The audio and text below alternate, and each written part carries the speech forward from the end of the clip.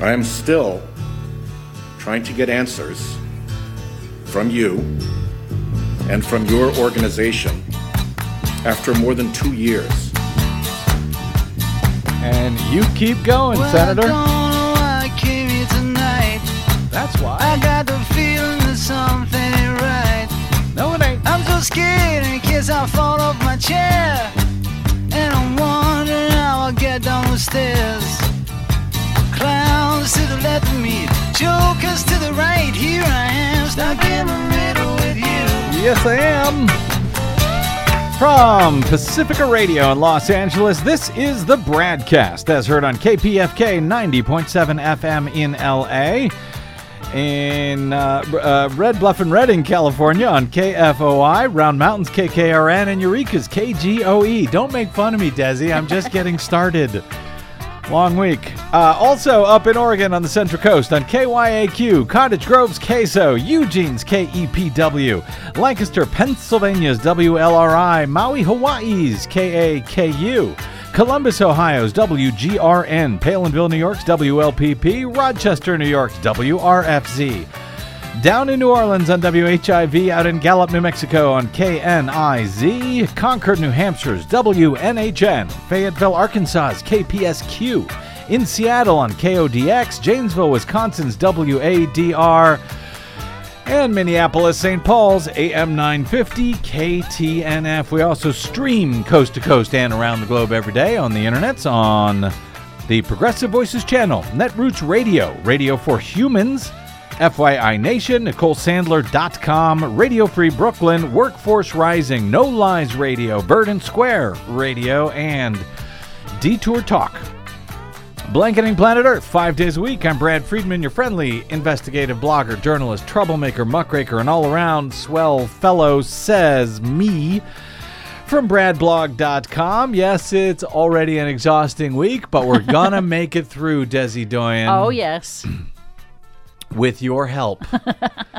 Don't make it harder on me. Let's try to nip this one, however, right in the bud, right off the bat, please.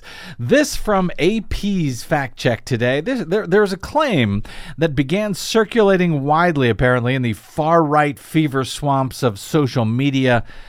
Media sites like Gab and Telegram and, yes, even Facebook and Twitter on Tuesday night, as results were coming in from the GOP's wildly failed California recall election, in which Democratic Governor Gavin Newsom reportedly won by a landslide, which, as of now, with about 3/4 of the vote tallied in California, he appears to have won by a landslide, 64% to 36% of now. So his landslide got even landslidier. Yes, it did. And it's even a larger percentage of the vote than Joe Biden won over Donald Trump in that crushing defeat last year for Trump out here in the Golden State, and even several points higher than Gavin Newsom received in his original first-term victory over Republicans back in 2018.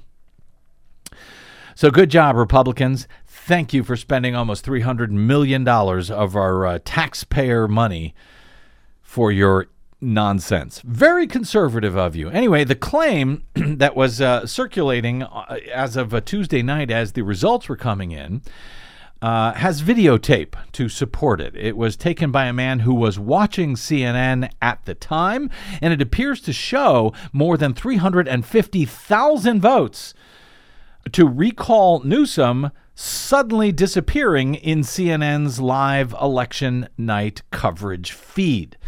At first, as AP notes, the ticker at the bottom of the screen on CNN displayed about 4.5 million no votes. That was against the recall of Newsom, and 2.2 million yes votes in favor of removing the governor. Moments later, however, the ticker's tally of yes votes dropped from about 2.2 million down to 1.9 million. The numbers went in reverse. Where did they go? Says the man in the background of the video. 400,000 votes just disappeared, he can be heard saying. Republican commentators, of course, on Facebook and Twitter questioned why 351,000 votes were, quote, deleted. And they called the clip proof of fraud and claimed that don't laugh, it could be Desi Doyen, you don't know. Claimed that it showed Newsom actually, yes, I do. Only kept his position because of machine, quote, glitches, as they described them. Okay. So we have been down this road many times in the past, which may be why Desi Doyen is already laughing, but we can certainly speak with some experience here. This is not proof of fraud, at least not by itself, and at least not when it comes from a TV cable news live ticker coverage of incoming vote totals on election night. AP offers this explanation, and it is one that in my nearly 20 years now of covering elections like this is entirely plausible and, in fact, almost certainly the correct explanation for what actually happened on CNN. Remember, this is not an official county elections results site or even a Secretary of State's website. This was CNN on their live ticker. AP assesses that Edison Research, the polling firm that provides election data to CNN, said that a data reporting error by one of its staffers caused false vote totals to briefly appear on a CNN live broadcast. The error was fixed within 2 minutes. In reality, they write, the vote changes had a simple explanation: a brief reporting error by an Edison Research staffer at a county office in Santa Clara, California. The changing numbers in the viral clip are a result of the error being fixed, according to Rob Friedman, Executive Vice President of Edison Research. In an email, Friedman explains, while the no vote was entered correctly at 11:19 Eastern Time, the yes vote that appeared for 2 minutes on CNN was actually the total vote of the combined ballots for yes and no in Santa Clara. So it's something that can be checked. This error, he said, was entered at 11:19 p.m. Eastern Time, and it was corrected 2 minutes later at 11:21 p.m. Eastern Time when we deleted the total vote that was in for yes and entered the correct yes vote in its place. He said, we enter thousands of points of data, and a mistake like this can be made.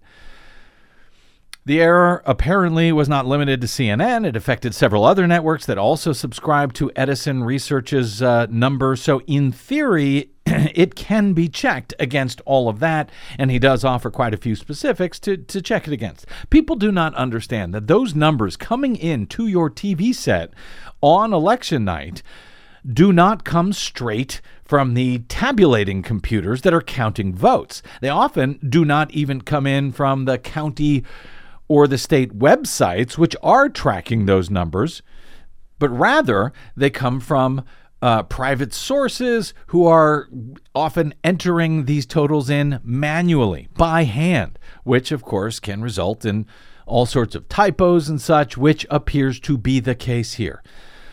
Not that that's going to stop a determined right-wing conspiracy theorist from believing that the election in California, where Democrats outnumber Republicans by nearly 2-1, was somehow gamed to result in the Democratic governor winning by a nearly 2-1 margin. But let's try to just knock this nonsense down before it gets out of control. This is something that is perfectly reasonable, perfectly explainable, perfectly understandable, and that we have seen happen many, many times over the years. Yes, it is the error that launched 1,000 conspiracy theories. Yes. And it wouldn't, even if it had been some kind of nefarious plot, it still would not have been enough to have overcome the vast margin. The millions of votes margin. Right. Yeah, because we were talking about a couple 100,000 votes. Still, I'm glad that people are watching. I'm glad that people are trying to oversee this stuff. I have discussed for years how it can, in fact, be helpful to monitor various results websites on election night, particularly actual results websites at places like counties and Secretary of State's offices.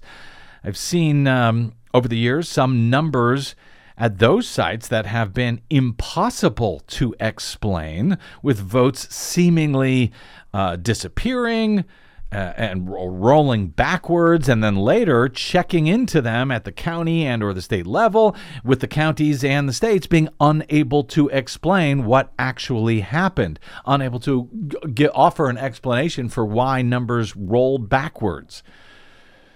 You can go to bradblog.com and look up impossible numbers in, I think it's Monroe County, Arkansas, as I believe, some years ago.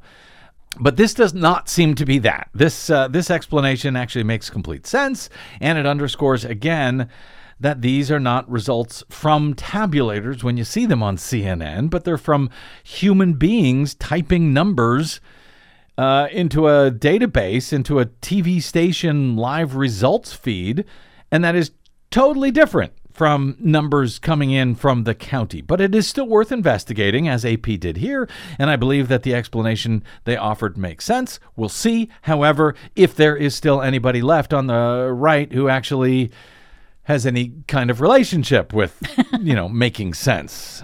They received such a drubbing on Tuesday that one would think they wouldn't charge fraud here, but, never underestimate the right-wing willingness to toss reality out of the window these days entirely. Got it? All right. We'll see how things go from here. Anyway, hey, in completely unrelated news today, you're welcome.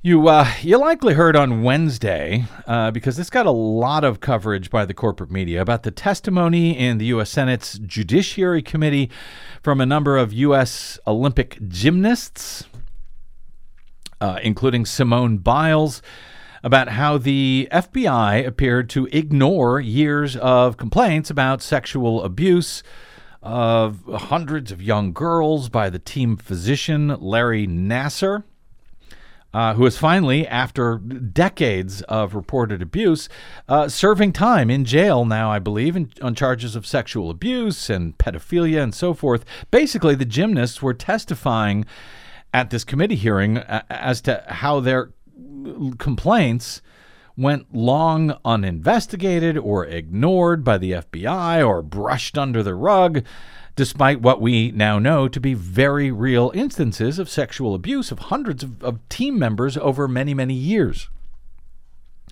Now, I'm not going to talk about that today because it's received plenty of coverage elsewhere in the corporate media, etc. But receiving much less coverage was something raised by Rhode Island's Democratic Senator Sheldon Whitehouse after the questioning on the Nassar matter. Some questions that he gave to FBI Director Christopher Wray, who was there to testify on the FBI's behalf regarding their bungled, years-long failure to do a proper investigation into the sexual assault allegations against Nassar.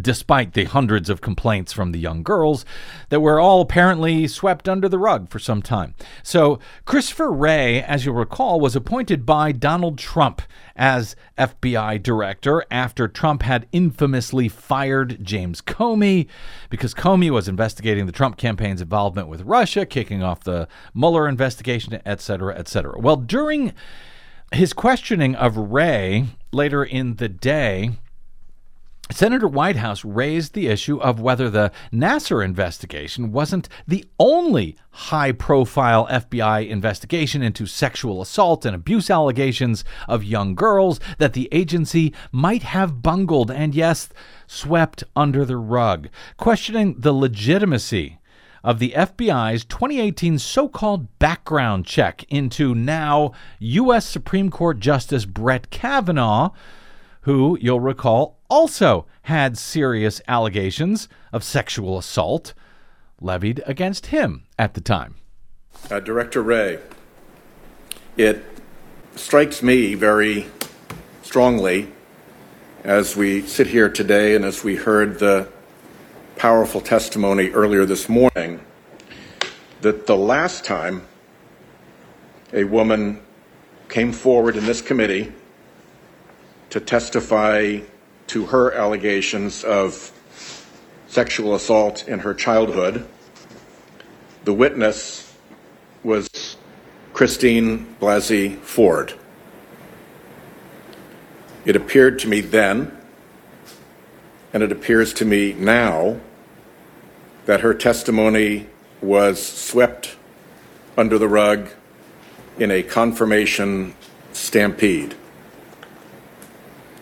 It is very possible that the FBI investigation of her allegations was just as flawed, just as constrained, just as inappropriate as the investigation in this case. We don't know because we don't have answers. I am still trying to get answers from you and from your organization, along with Senator Coons and others, after more than 2 years. Our first letter requesting information was in August 1st of 2019. Our follow-up, we got a response to yesterday, 2 months afterwards. Not coincidentally, I suspect on the eve of your appearance today. Somebody said, oh, we better get something up there because we haven't answered this question. In that letter dated yesterday,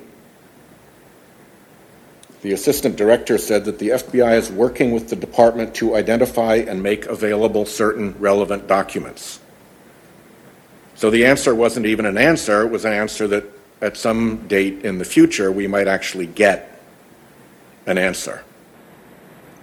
Today, now, can you give me that date when these certain relevant documents will be provided to us? So I am aware both of your prior letter, but also of the letter that you most recently sent that I saw on Monday. And get to that in a minute. Let's start with the one I right. So the documents that, as I understand, are referenced in the letter that we sent yesterday, we are working with the department, and we expect to get you those within the next 2 weeks.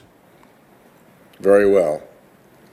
I'll be interested to see what deliberative executive branch information is included, as it strikes me that our request doesn't get into deliberative process at all. But we'll see how that goes. I just hope that that's not being put up as yet another stall, delay, interference, obstruction to us getting the answers and the documents that we need. Good for Senator Sheldon Whitehouse on Wednesday at the Judiciary Committee hearing with FBI Director Christopher Wray there. So Whitehouse noted that he repeatedly requested more information about the FBI's so-called investigation into Christine Blasey Ford's allegations that she had been sexually assaulted by Justice Brett Kavanaugh, long, of course, before he was a justice, back in high school, but that Whitehouse had been ignored for 2 years before finally receiving a response just the day before the hearing, as you heard, with a promise for more documents in the coming weeks and his hope that it wouldn't be all withheld or redacted as part of the so-called deliberative process with the Trump administration. Whitehouse, who outrageously appears to have not only controlled the FBI probe, but actually put strict limits on it. As Daily Kos staffer Aisha Kamar notes, during the testimony against Nassar, Wray said that he felt, quote, heartsick and furious once he learned of the agency's failures toward pursuing justice. However, he didn't acknowledge the fault that he or the agency as a whole had in the botched investigation into the abuse against the gymnast, and blamed individuals who, quote, betrayed the core duty that they have of protecting people, but that he did vow to, quote, make damn sure that everybody at the FBI remembers what happened here in heartbreaking detail. Well, will he make that same vow about whatever happened here to Christine Blasey Ford? Other lawmakers also questioned Wray over the Bureau's handling of the Kavanaugh probe, including the claim that the FBI lacked the authority to conduct a deeper background investigation into the then lifetime U.S. Supreme Court nominee. Kavanaugh was confirmed, as you may recall, by a party line vote of 50-48, made possible by the Republicans' earlier reform of the Senate filibuster, nuking the rule that for decades had required Supreme Court nominees to receive at least 60 votes to overcome a filibuster. The Republicans had no problem doing away with that for a lifetime appointment to the highest court in the land. Kavanaugh's lifetime appointment, along with Neil Gorsuch's before him and Amy Coney Barrett's after him, of course, helped the Republicans to secure their stolen, packed, and yes, corrupted majority on the high court. And all of that was made possible with the help of the FBI under the direction of Donald Trump's appointee, Christopher Wray.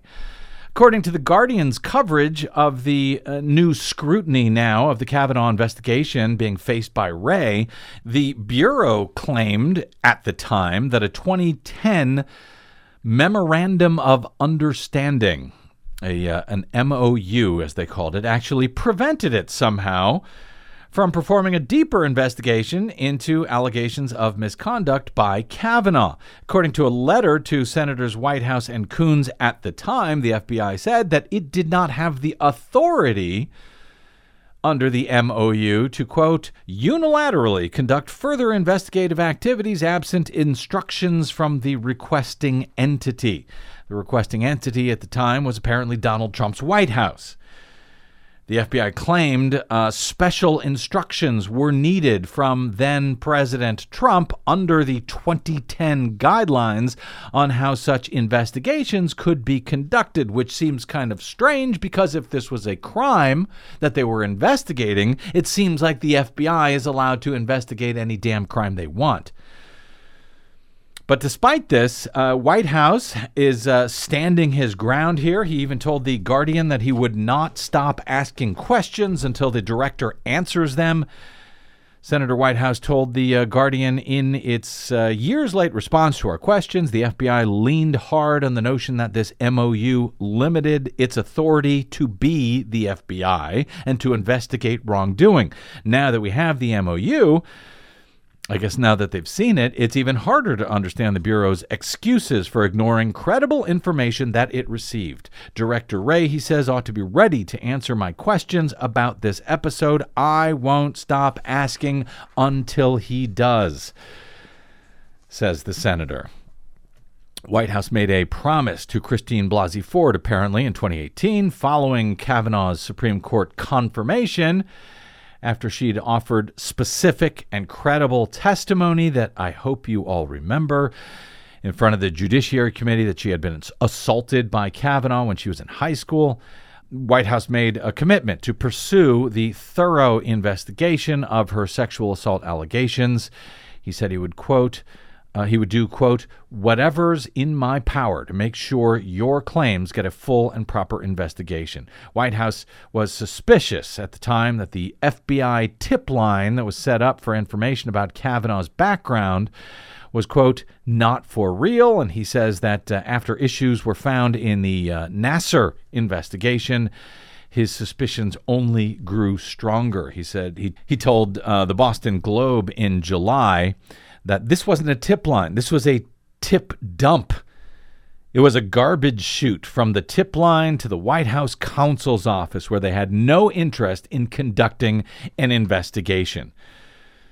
He went on to tell the Globe, quote, for those of us in the Senate, it raises questions about the trustworthiness of FBI background investigations for nominees. If this is going to turn into a situation where the FBI can tank a background investigation by sending derogatory information to the White House and Congress never finds out, that is a poor setup for Senate trust. Senator Whitehouse added that the issue is still relevant 3 years after Kavanaugh's confirmation because that's how long it took for the FBI to even respond to his questions at all. He said, quote, "It's not my fault, it's their fault. This should have come out immediately." Now, this is a guy, Senator Whitehouse, when he says he will not stop asking questions until he gets answers, after vowing to Blasey Ford that he would pursue a thorough investigation of her allegations, and he's now still trying to do so 3 years later. You know, from a lot of senators who might promise to look into that, you might think they were just giving it lip service. But this comes from Senator Whitehouse, of all people. I believe that is a vow that you and Christopher Wray and Christine Ford, Blasey Ford, and yes, the corrupt, disgraced Brett Kavanaugh can take to the bank. Senator Whitehouse spent, what was it, Desi, 10 years coming to the floor of the Senate?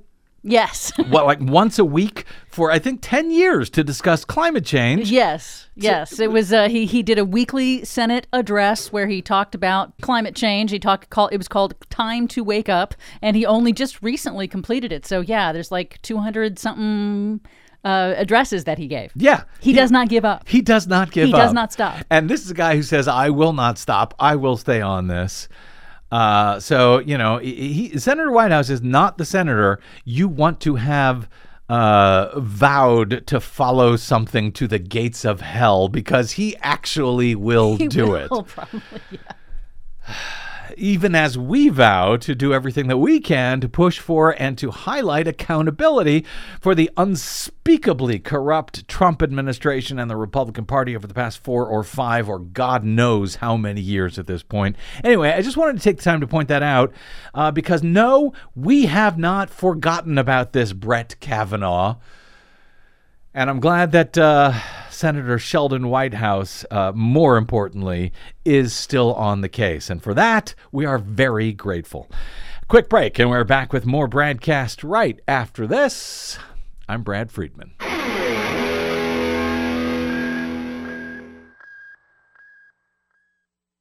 5 major corporations now control more than 80% of the media in the United States, but they don't control us. The BradCast and the Green News Report are 100% independent, 100% listener-supported. But we can't do it alone. We need you. Please help us bring real facts to listeners at independent stations around the nation. You can make a difference. Support independent media. Drop by bradblog.com/donate. That's bradblog.com/donate. And thanks.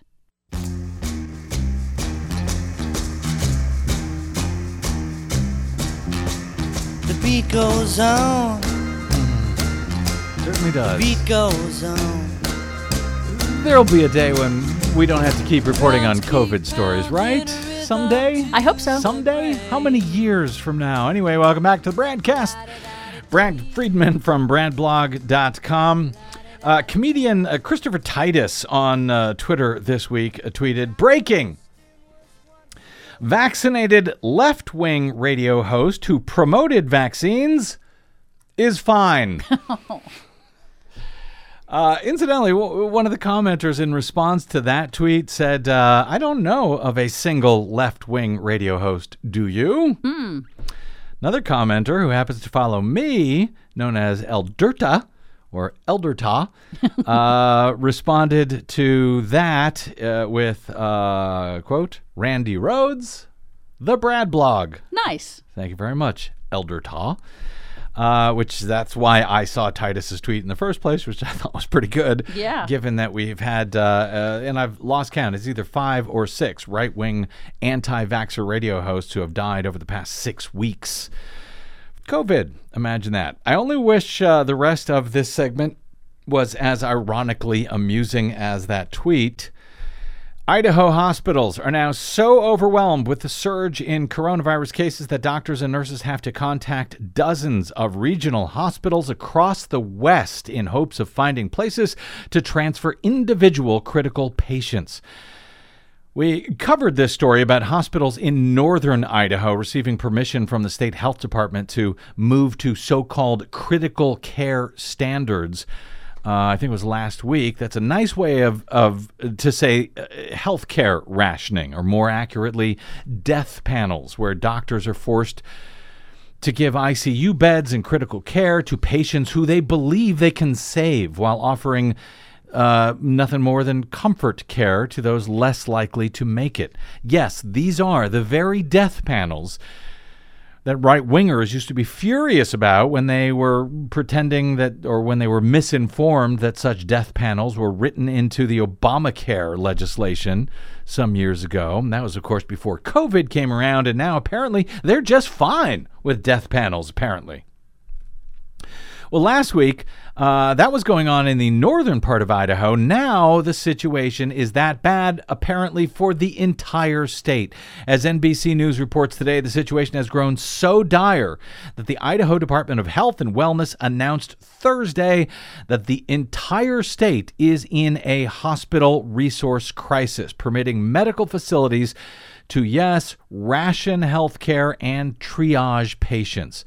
Kootenai Health, a hospital in Coeur d'Alene, Idaho, has already converted a conference room into an overflow COVID unit, started paying traveling nurses $250 an hour, and brought in a military medical unit. The hospital received permission from the state to begin rationing care last week.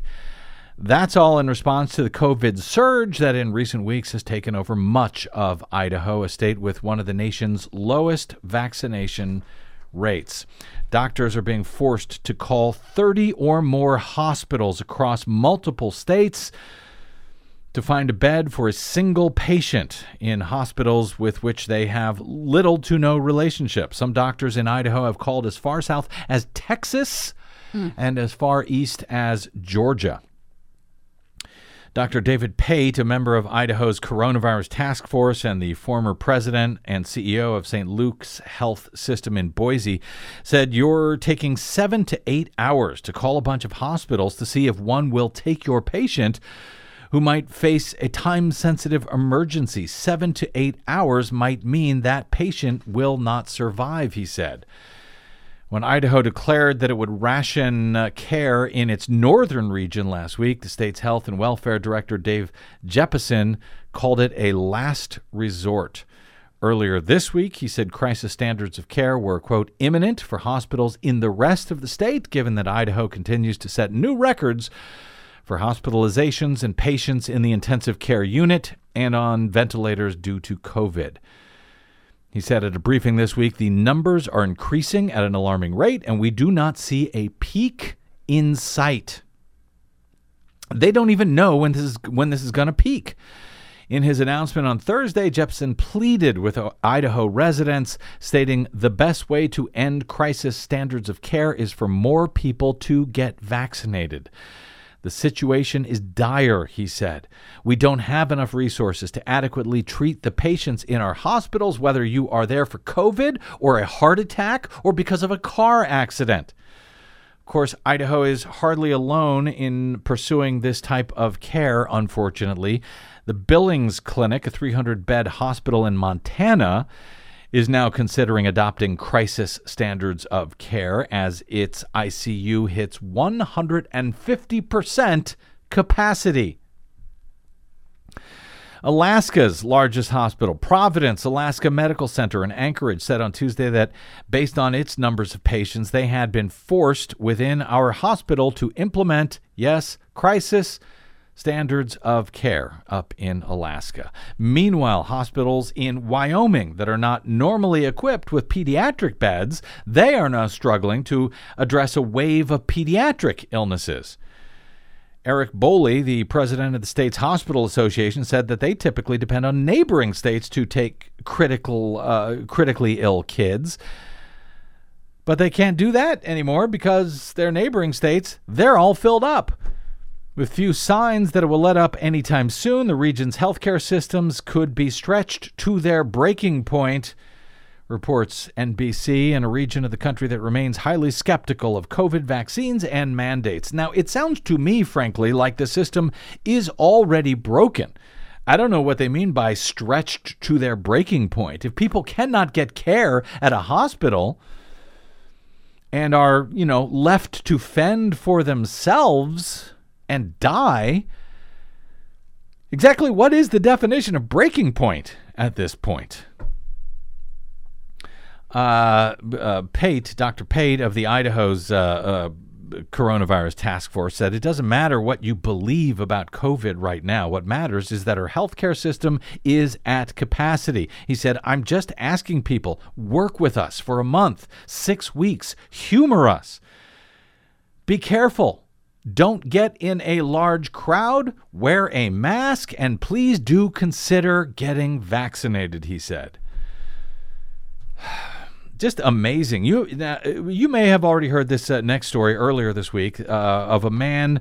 You can be careful to stay out of large crowds and to wear masks and to get vaccinated and even wear a seatbelt and to try to drive carefully so you don't get into a car accident. But it's kind of hard to avoid a heart attack. Earlier this week, this story received quite a bit of attention. The family of an Alabama man who died of heart issues in Mississippi is asking people to get vaccinated for COVID after 43 hospitals across 3 different states were unable to accept him because of full cardiac ICUs. Ray Martin Demonia died last week in Meridian, Mississippi. But he's an Alabama man. He was 3 days shy of his 74th birthday, and he's a well-known native in Coleman, Alabama, where he had his heart attack, according to his family. Demonia, who had been fully vaccinated against COVID, suffered from a cardiac event, and emergency staff at Coleman Regional Medical Center in Alabama had to bring him to the nearest available bed, which was nearly 200 miles away at a Mississippi hospital. In his obituary, Demonia's family urged people to get vaccinated against COVID. The obituary reads, quote, in honor of Ray, please get vaccinated if you have not, in an effort to free up resources for non-COVID related emergencies. Ray would not want any other family to go through what his did. As of, I guess this was Thursday of last week, there were 60 more ICU patients in Alabama than there were beds, and 51% of those patients had tested positive for COVID. I suspect those numbers are no better this week. The story generated a lot of attention because of the family talking about begging people to get vaccinated in Demonia's obituary. But as Josh Marshall pointed out at the time, there was one detail about this story, or at least arguably tied to the story, that the Washington Post's coverage at least did not mention. Coleman, Alabama, where Demonia's hometown hospital was, that was the site of what the Alabama State GOP billed as the largest political rally in Alabama history.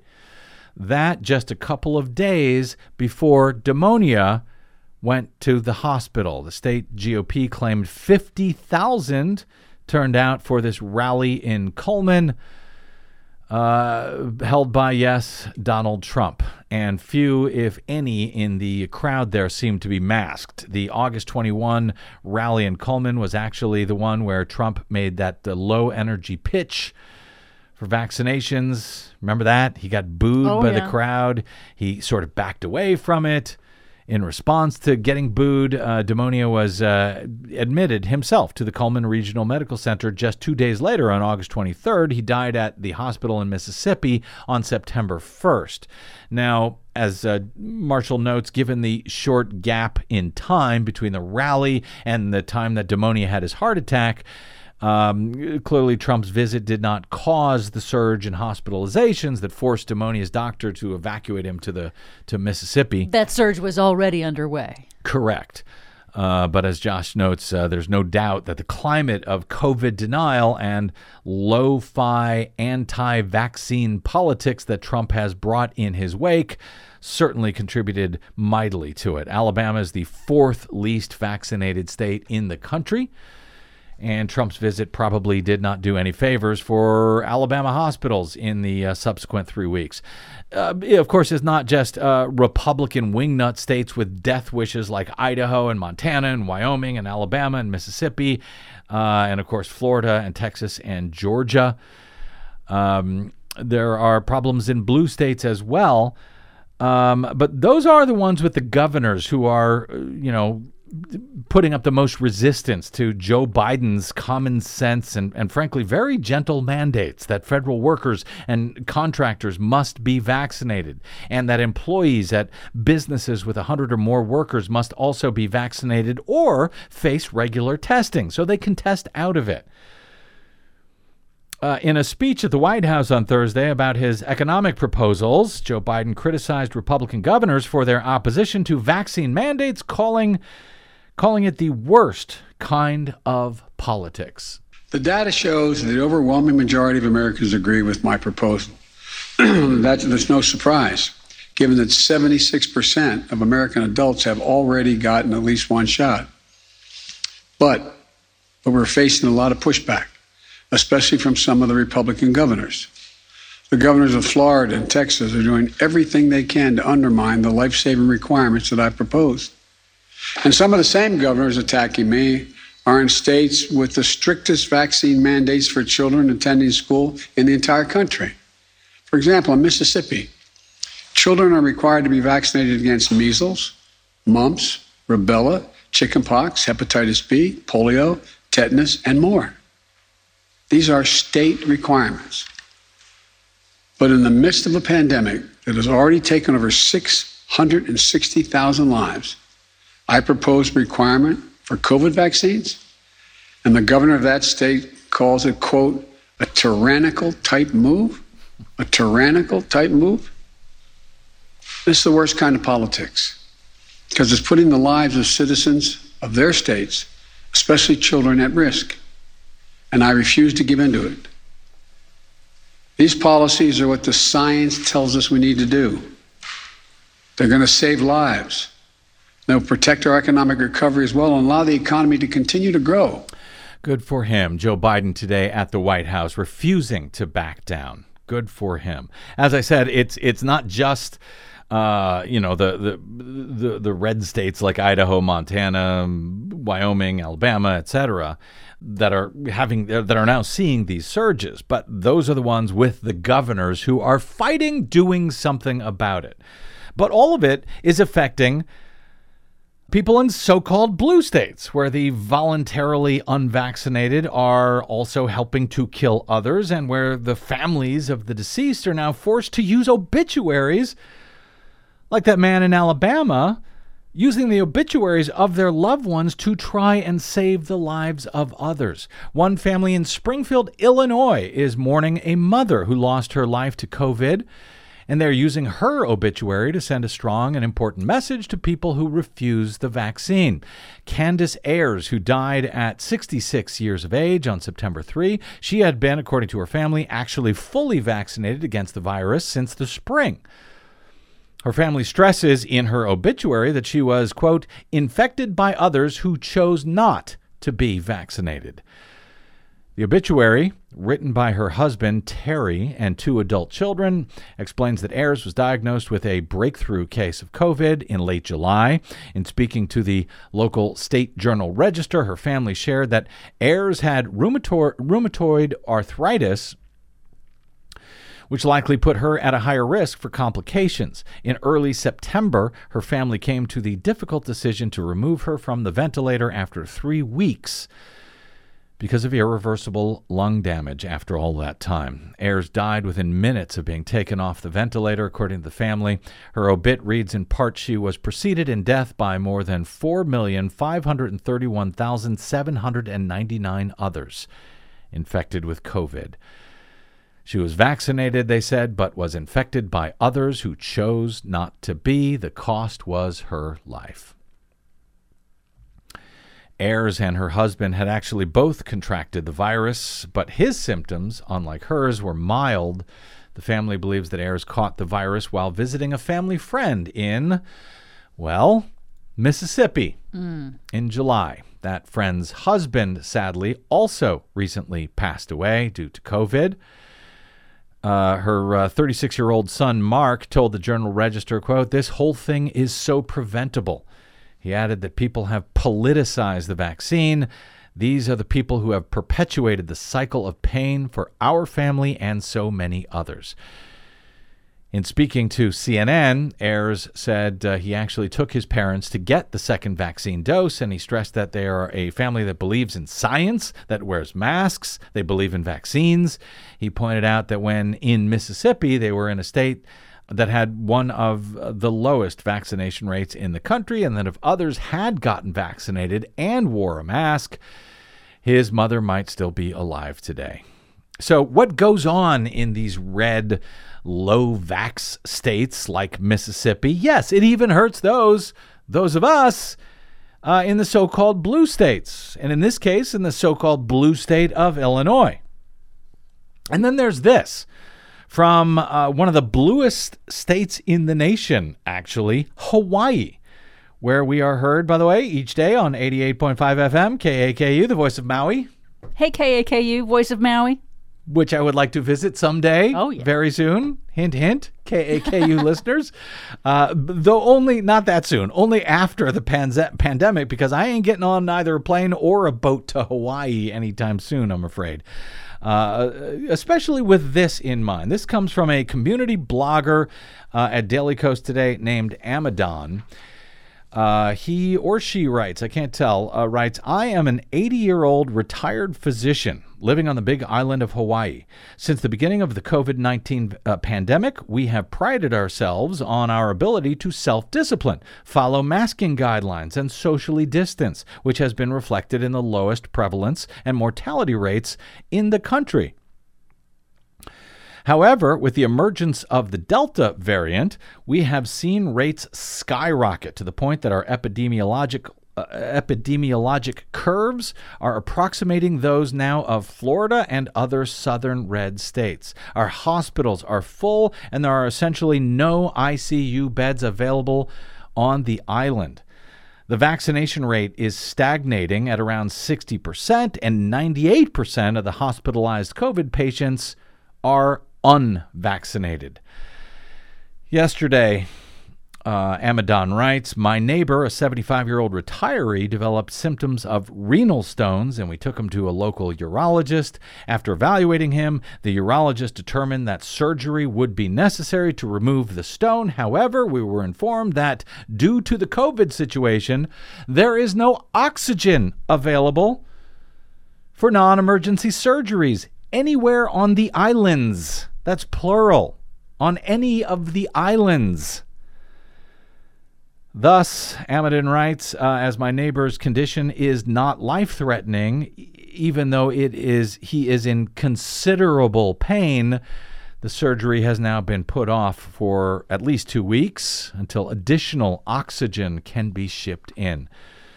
This, warns the 80-year-old retired physician, is a reminder that even in the bluest of blue states, the anti-vaxxers are continuing to create a health crisis for us all. Well, thank you, anti-vaxxers. You FCC unallowable expletive here. Yeah, I know. Your body, your choice, right? Your freedom to do whatever you like, even if it kills you. Well, newsflash, it is not just killing you. You live in a society. Please act like it before there is no society at all left to live in. The Green News Report is next up on the BradCast. I'm Brad Friedman.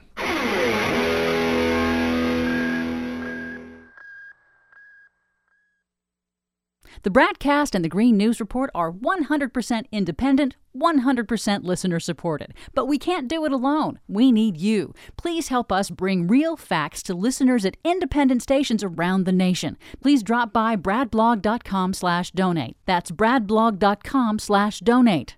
And thanks.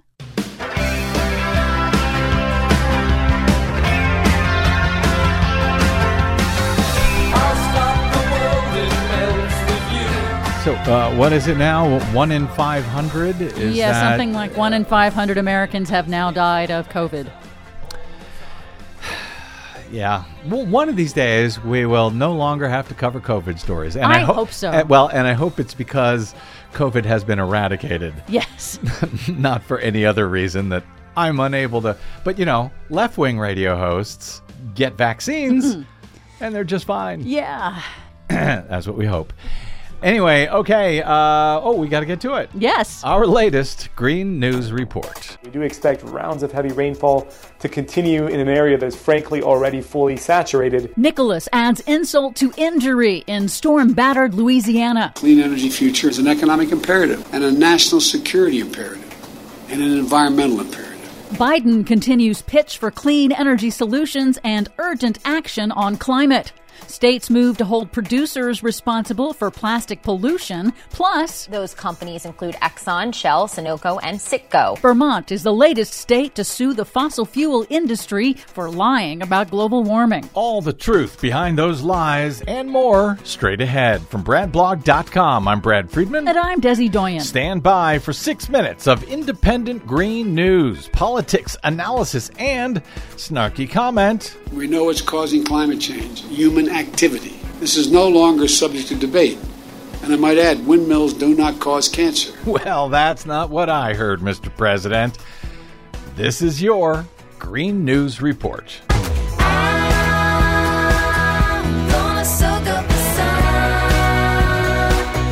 Okay, Desi Doyen, I'm afraid we're not anywhere near the end of storm season this year, and yet the storms continue to continue. Yes, they do. In Louisiana, Tropical Depression Nicholas is tossing a wrench into the recovery from Hurricane Ida, dumping relentless rain and spawning tornadoes in areas that suffered flooding and extreme damage from Ida just 2 weeks ago.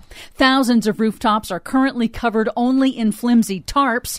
Power is slowly being restored. Nicholas is the 14th named storm of the 2021 season and the 8th storm to make landfall in the U.S. this year. The record for landfalling storms is 11, set just last year, and we still have 2.5 months to go in hurricane season. Oh, brother, is any of this getting through to these oil states like Louisiana and Texas? Well, President Biden warned about the costs and dangers of climate change in his remarks at the National Renewable Energy Lab in Colorado this week, pitching his Build Back Better agenda as a vital step toward fighting and adapting to climate change, and calling his clean energy proposals, quote, an economic imperative and a national security imperative that are necessary to address costly and deadly impacts. We have to invest in being more resilient because of the impacts of climate.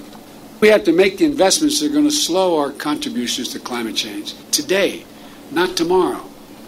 And here's the good news. Something that is caused by humans can be solved by humans. We'll see.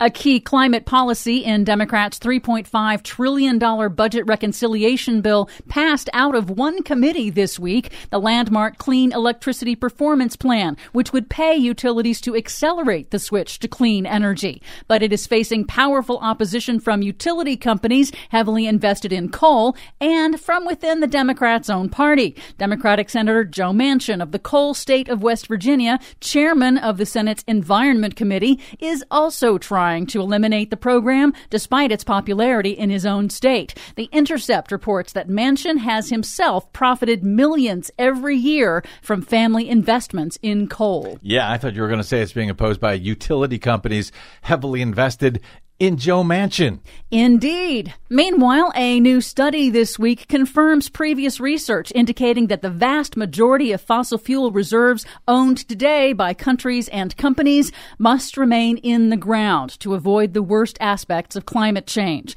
The researchers conclude that 90% of coal and 60% of oil and gas reserves must remain untapped for humanity to have even a 50% chance of capping global temperatures at 1.5 degrees Celsius above pre-industrial levels. The researchers note that will require private companies and countries with nationalized oil industries to write down the value of their reserves. Did you hear that, Joe Manchin? More than 2,000 scientists and academics have called on the United Nations to adopt and implement a fossil fuel non-proliferation treaty as the annual UN General Assembly gets underway in New York City, noting that, quote, fossil fuel impacts are global and require a global solution. The group calls for a legally binding plan for an equitable phase-out of all fossil fuel production, in keeping with the global scientific consensus to not exceed 1.5 degrees of global warming. Several states are addressing plastic pollution. California passed a state law banning companies from putting the recycling symbol on items unless they can prove the material is actually recyclable. There's an idea. Maine and Oregon are adopting a strategy that makes plastic producers responsible for the waste that they produce instead of taxpayers by requiring producers to pay all or some of cities' recycling costs. Finally, Vermont is the latest state to sue major oil companies this week. Vermont's Attorney General alleges the companies violated consumer protection laws, misleading the public in their ads and publications about the impact of their products on the climate, deceiving Vermonters since at least the 1960s. I'll take it. For much more on all of those stories and the ones we couldn't get to today, check out our website at greennews.bradblog.com. I'm Brad Friedman. And I'm Desi Doyen. And this has been your Green News Report. Lies, lies, I can't believe a word you say. Lies. Not when it comes to the fossil fuel companies, anyway. Certainly not. Thank you very much, Desi Doyen. Thanks to all of you for spending a portion of your day or night with us. If you missed any portion of today's show or any other, you can download it anytime for free at bradblog.com. Share it with your friends, your family, your neighbors, your voluntarily unvaxxed enemies. Feel free. Share it with them. What else? You can so you can download that for free at bradblog.com. And while you're there, please consider stopping by bradblog.com/donate, or just hit any one of those donate buttons, because you are the only ones who help us stay on your public airwaves and tell these stories to the whole world that I believe needs to hear them. You can drop me email. I am bradcast@bradblog.com. On the Facebooks and the Twitters, I am simply the Brad Blog. Is that it? That's it. That's it. We'll see you there. Until we see you here next time, I'm Brad Friedman. Good luck, world. Lies, lies are gonna make you sad someday.